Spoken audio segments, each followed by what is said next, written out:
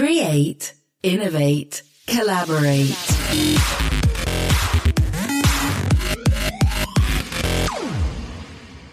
A big welcome to Beyond Ideas.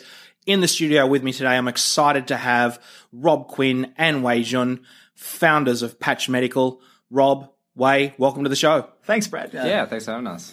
So, guys, I've been following what you've been doing now for around 6 months, and I just had to have you on the show because the potential of what you're doing could completely change so many aspects of patient care. But before we get to that, can you tell us your stories and how you got together to create Patch Medical? Yeah, absolutely. I mean, I met Wei when I was working at Cochlear with him.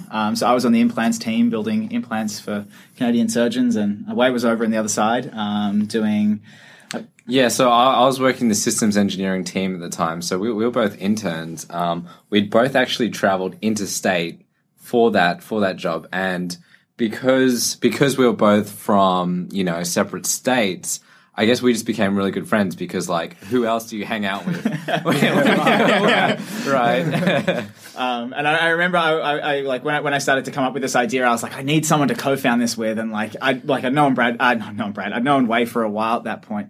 And I was like, he's the guy. I was chatting to Wei at one point and he's like, yeah, I've run a few businesses in the past, and he just got it. He just got the concept of a startup. So I remember pulling him downstairs to have a chat about what I was thinking, and he was like, I love it. And I was like, this guy, he's the one I need to start my company with. And that's sort of how we became who we are. Yeah, great. So Rob, you've got an interesting story. I mean, this business is more than just an idea for you. It's very personal to you in what you've gone through. Can you share that with us? Yeah, absolutely. So, look, I realized a few years ago that there are millions of people who are in hospital that probably don't need to be there. And the reason I know this is because I had a liver transplant. So I personally spent about 250 days in hospital. What's interesting is of those 250 days, 200 of those days were for monitoring.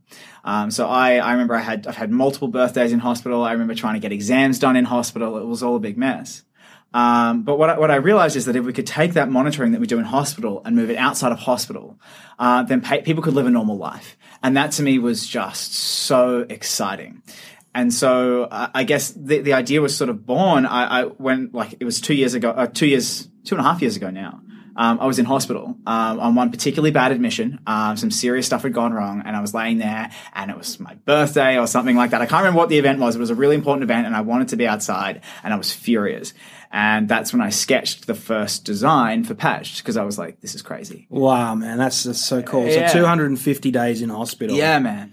So I mean, what did that cost you in terms of your life? I mean, it's massive. I think there's so many ways it cost me. Obviously, the pure time thing, right? That's close to a year. I think if you what is it, 2/3 of a year or something like that. But I think that for me, it's that I would end up in hospital unexpectedly. Right. And that sounds random. Well, I guess we'll talk about that later. But that is part of the reason why Patch is such a great product, is because the unexpected nature would be I'm going along, I'm about to catch up with friends. Hey, let's go out Friday night. Then suddenly I'm in hospital. I mean, I'm lucky in that I had a support network. They came and saw me, but I know a lot of people who didn't have that. And for a lot of those people, when they got surprise admissions to hospital, people just wouldn't show up, or they'd lose contact with friends, and that's really tough. And I don't think anyone should go through that. Yeah, and you were studying through this time too, weren't you? Yeah. So I sort of developed a reputation at the hospital, right?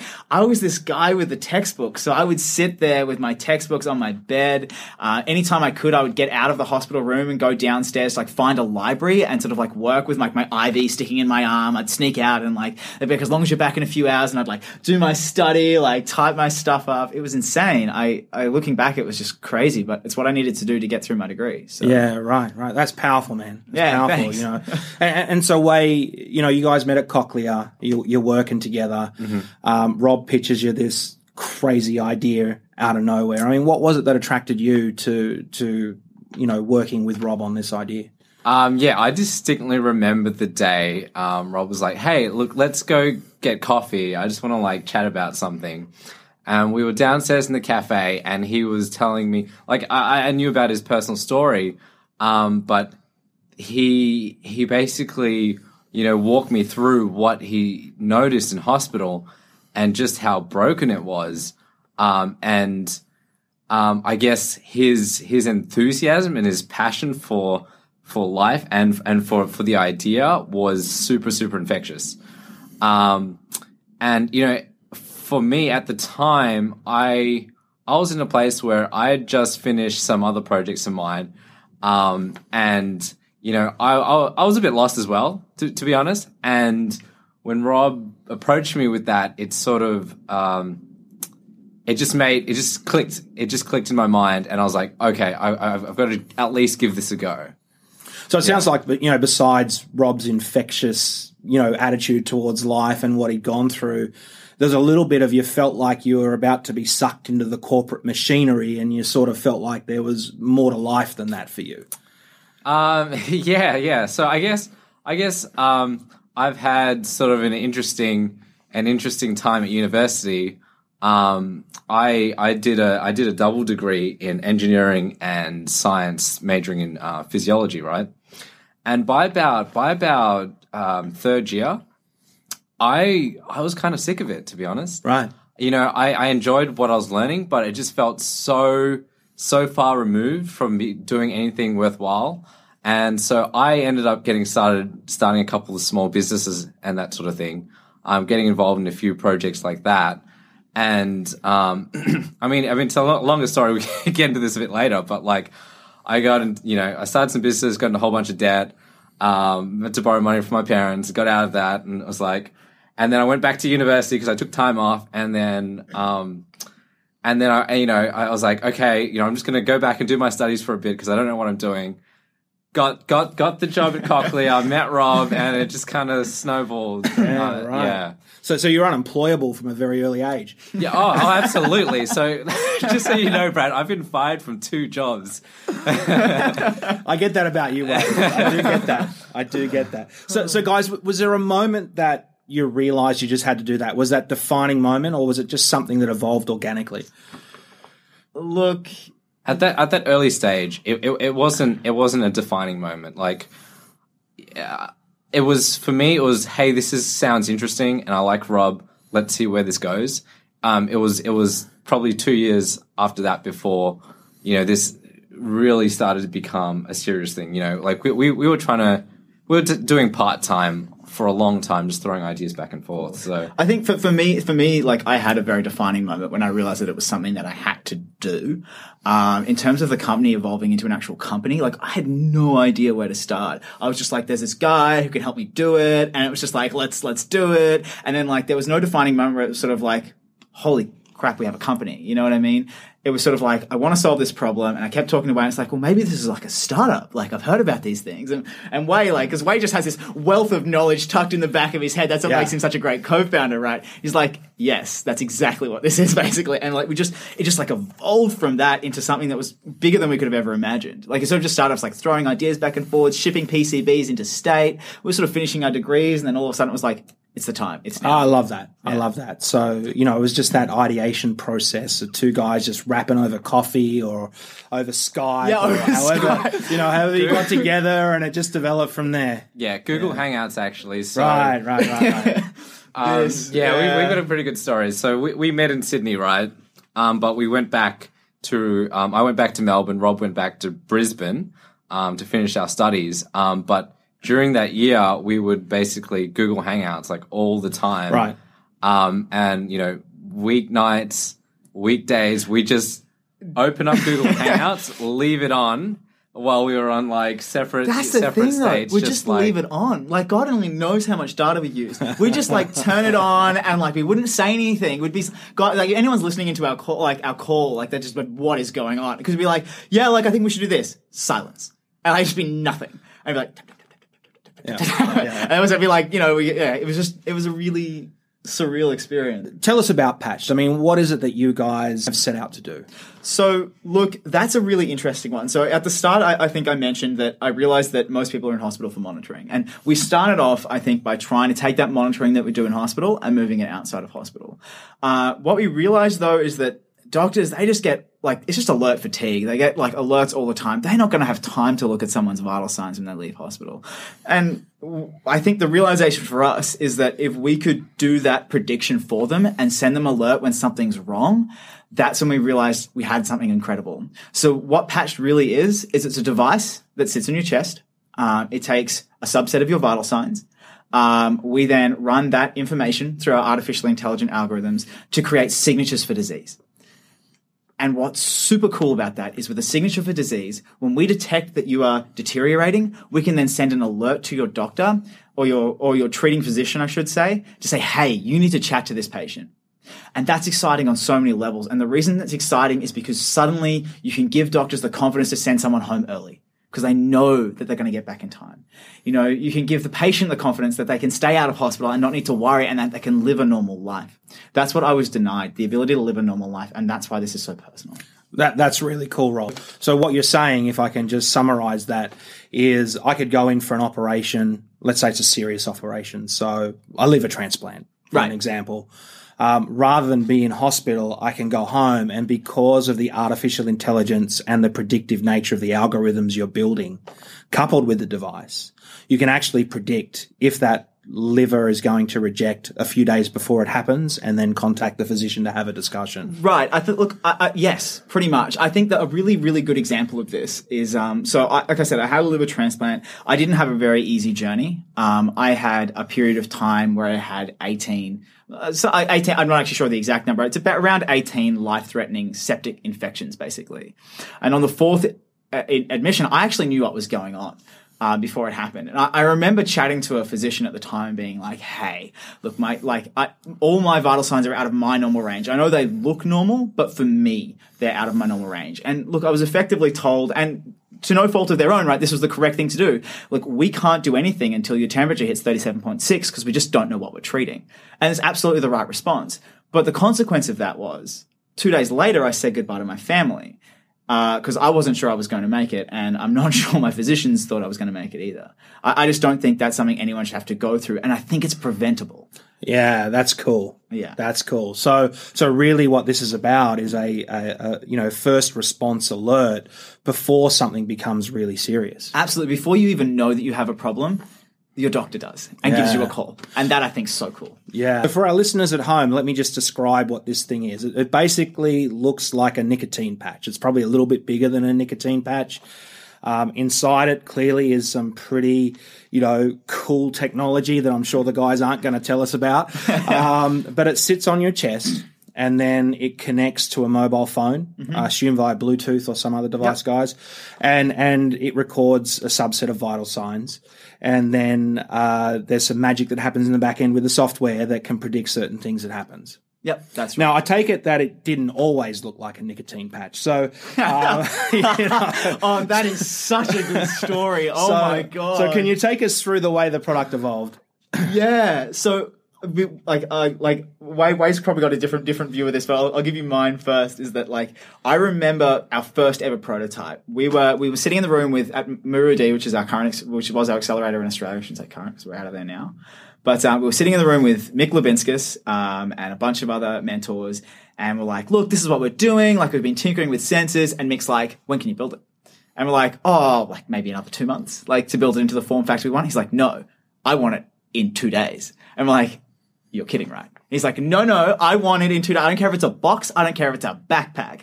I want it done. I know it was 2 days or whatever it was, but he's like, I want it done by this date. And he set us a date, and oh my God. Yeah, so he was like, yeah, can you get it done in 2 days? And we're like, no.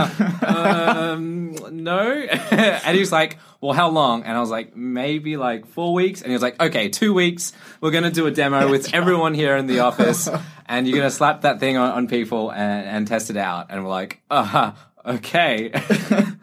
And we just plugged stuff together. We just got wires. If you open up that box, you would have thought you were strapping a bomb to your chest. And we have. Well, I'm looking at the device now, guys, and I've got to say, it looks a little bit like a bomb. It's still a little bit, but I mean, at the time, it was like a box that was the size of it's like a small lunchbox almost. And we have a picture, and I'd love to show you this picture at some point, Brad, because it's awesome. We can put it up on the website. Yeah, people that are listening to the podcast can actually. I have to ask permission, but the entrepreneur at the time, Stefan, he put it on his chest, and honestly, it looked like a scene out of Alien. Something was bursting out of his chest. But the cool part about it is we got some results, and it was our first iteration, and that's when we realized that iteration was key. Yeah. That was super cool for us. So take us then through. I mean, you still had a long way to go from, I'm looking at it right now, this white looking lunchbox that you probably wouldn't tape anywhere on your body. Right. To something that sort of looks like a, $2 shop innovation, fabric everywhere Right. with some wires between it, to something now that looks pretty snazzy and you probably would clip to your chest. I mean, how long did it take you to go through that? What was the iteration process you went through?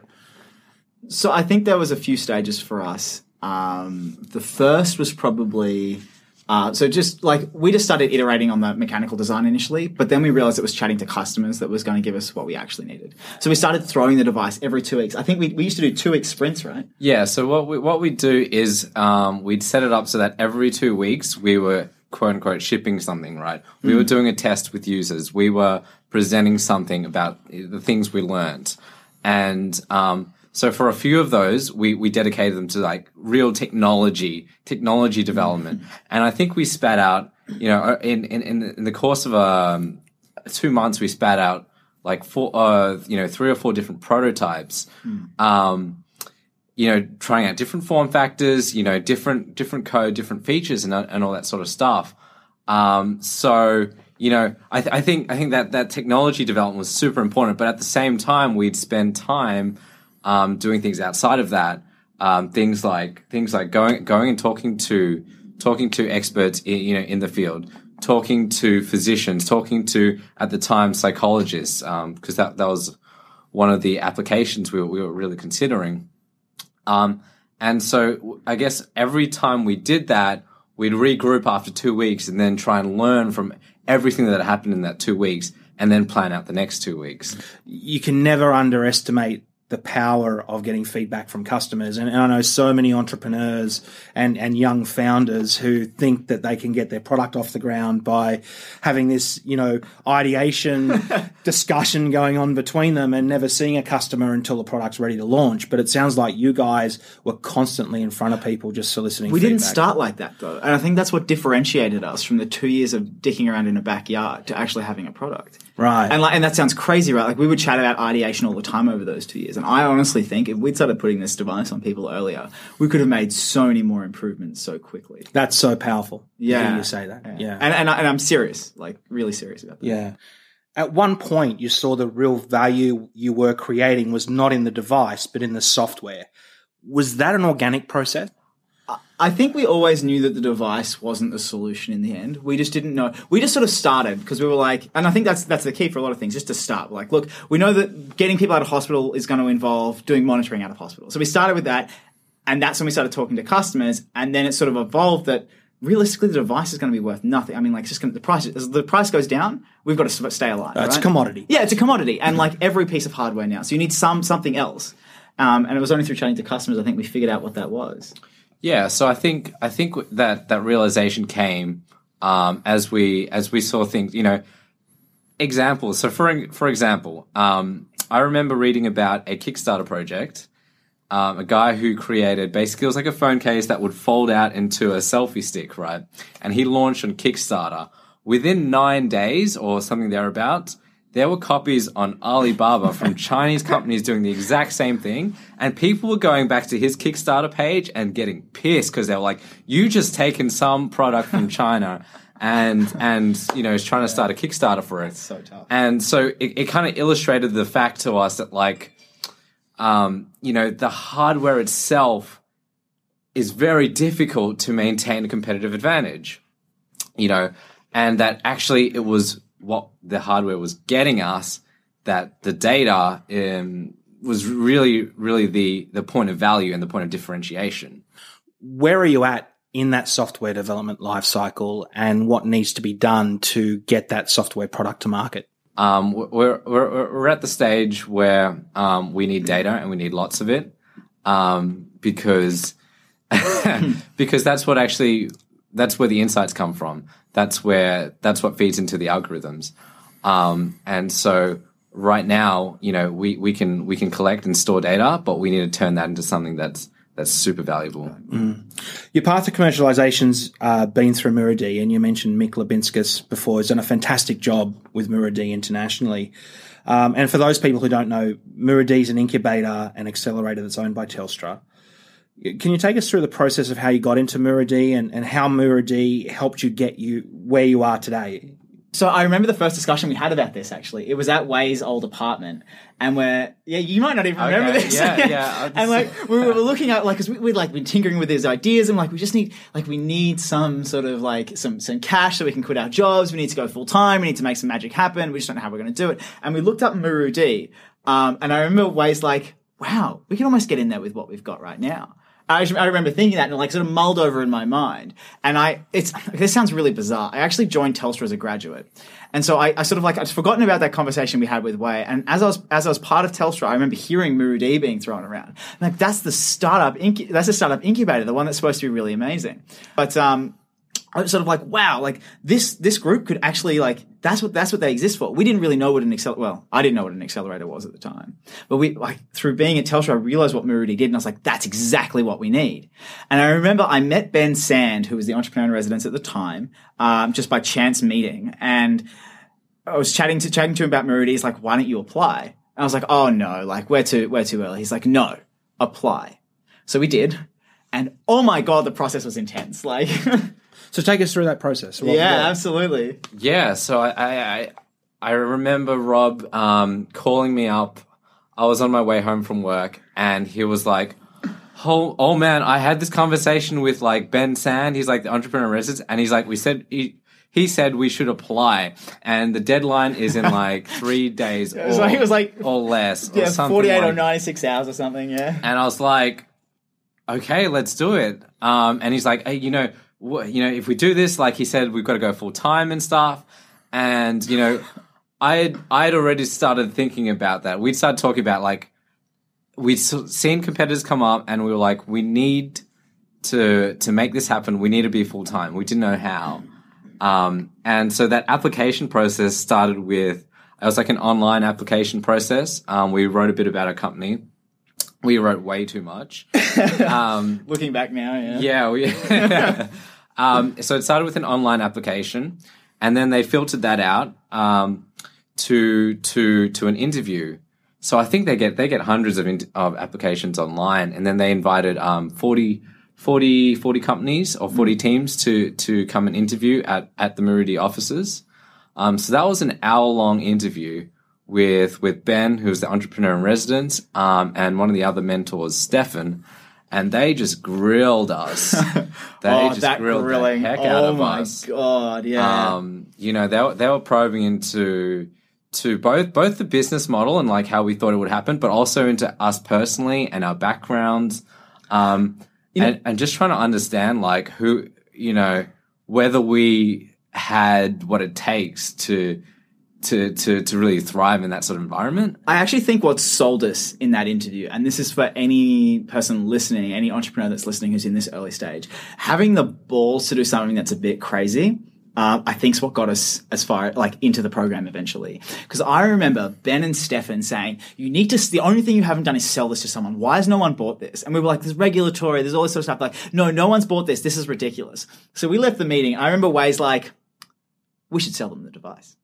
We should sell Ben one of the devices and Stefan one of the devices. So get our first sales on the board. And I remember I'm going, no, that's so ridiculous. How brash, and I was you know what? He's right. Let's just do it. So we sent an email straight after. It was either the interview or boot camp. I don't remember which one it was, but we sent an email to Stefan and Ben and Annie Parker, who was the head of Muridi at the time. We're hey guys, you said we need to sell these devices and that'd be really valuable. Ben, we know you're into biohacking. Stefan, we just pinpointed things that they could use it for. We're would you like to buy one of our devices? Nice. Nice. Like a free sale. Free sale. And the other two sort of said yes, and then we never really followed up on it. But Ben was absolutely. And he ended up being our first customer, actually. He ended up throwing down some cash, and that helped us get a bit further along the road. So it was really funny because we've still got to give him the device, to be honest with you. But that was I think the thing that got us into Muridi. Very good. So you're in Muridi now. You've been working. You work in the incubator. I mean, for all those aspiring founders and young entrepreneurs, what's the good, the bad, and the ugly of being inside of an incubator? Oh. The good, the bad, and the ugly. I want to start with the good because I'm a very positive guy. Look, honestly, I think the most important thing I got out of Marudi, and I think anyone would get out of any accelerator, people tend to rag accelerators because they think that, we could do that ourselves. Like, let's get some money and we'll do it ourselves. What I said to Julie about Marudi, I think summarized my experience. And that was that it's not so much what the company became. Don't get me wrong, the company evolved like crazy, but it's who I became as a person. That's so important because we got hammered regularly. Not hammered drunk, hammered by our entrepreneurs, right? Yeah. Like they would sit us down and be like, no, you need to change this. Like it would just be, and that's what helped us grow. Like all these fears I had beforehand and things that I wasn't sure about, like just, it changed everything. So the good part about Marudi and everything like that, it got us to where we are today. It got us into Y Combinator, which I'm sure we'll talk about at some point. But and it's the reason we have a big pilot coming up. To be honest with you. So proximity has a huge part to play in the value of an incubator.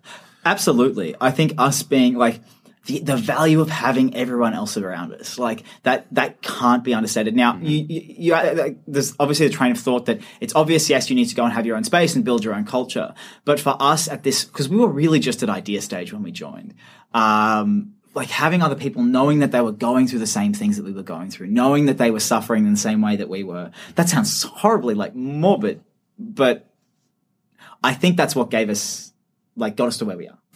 And you mentioned Y Combinator, Rob. You guys are off to Y Combinator next year. Congratulations on that, by the way. Thank you.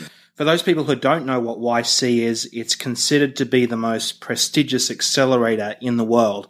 Think Dropbox and Airbnb. Was the process similar to Marudi, and what was the journey to get into Y Combinator?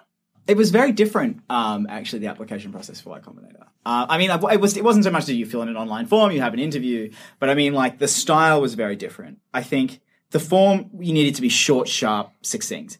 Everything just because they get roughly 10,000 applications or 8,000 applications or something. They just don't have time to read stuff. Marudi gets a couple of hundred, which is great. Because they're one of the top accelerators in Australia. They get a couple of hundred, but it's estates, right? There's 350 million people and it's one of the best in the world.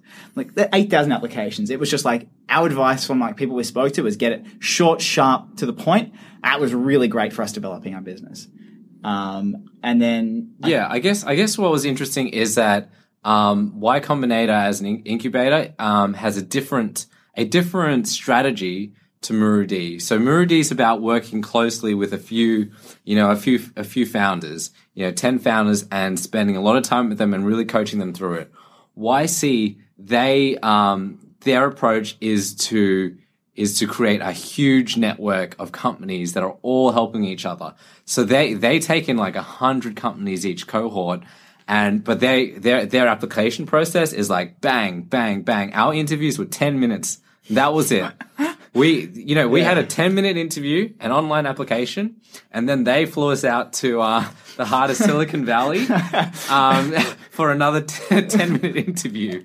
Wow. It was crazy, though. They were like, oh, guys, we think you've got some potential. We want to fly you out here. Interview dates start next week. And it's So you flew all the way to Palo Alto? Assume it's Palo Alto? Mountain View. Yeah. For a 10-minute interview? Yeah.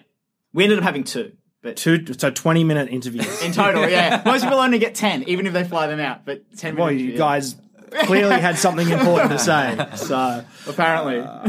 That must have been an intimidating experience, being able to, effectively communicate your value proposition and what you believe you've got in 10 minutes. That must have been difficult. Absolutely. Certainly. The pressure to cut out anything that is, extraneous and to make your message just super clear.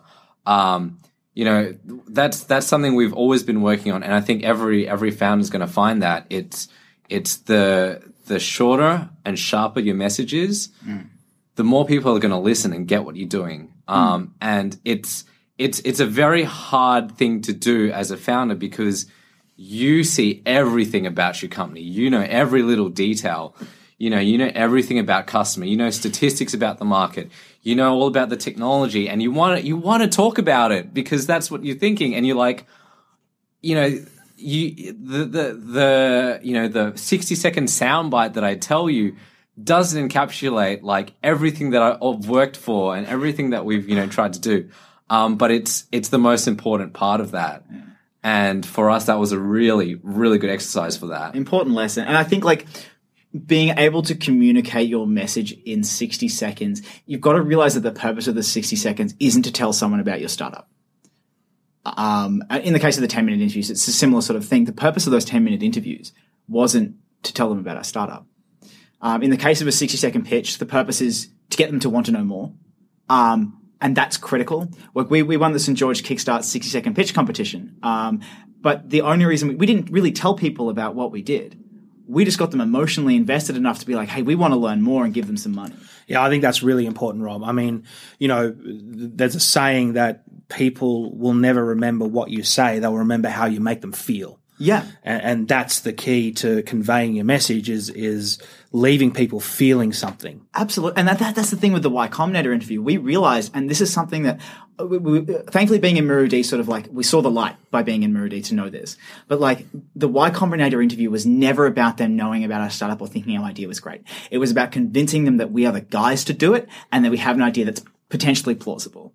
And like that was our sole goal for that interview. And I think like we practiced, like we were practicing before we had to take a break half an hour before the interview, but we went across the road and Wei and I were practicing and like we were role playing. And that is so important because like I'd pretend to be the interviewer and then I'd be like, well, would I take you as a startup? Like, would I like, and then Wei did the same thing for me. And it was tough and it was hard to hear, but it got us there. This concludes part 1 of the interview.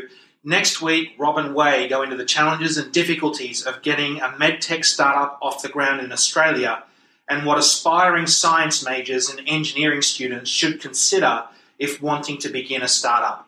Some tremendous insights in part 2 of this interview, and it's an interview really not to be missed. Until then, create, innovate, collaborate.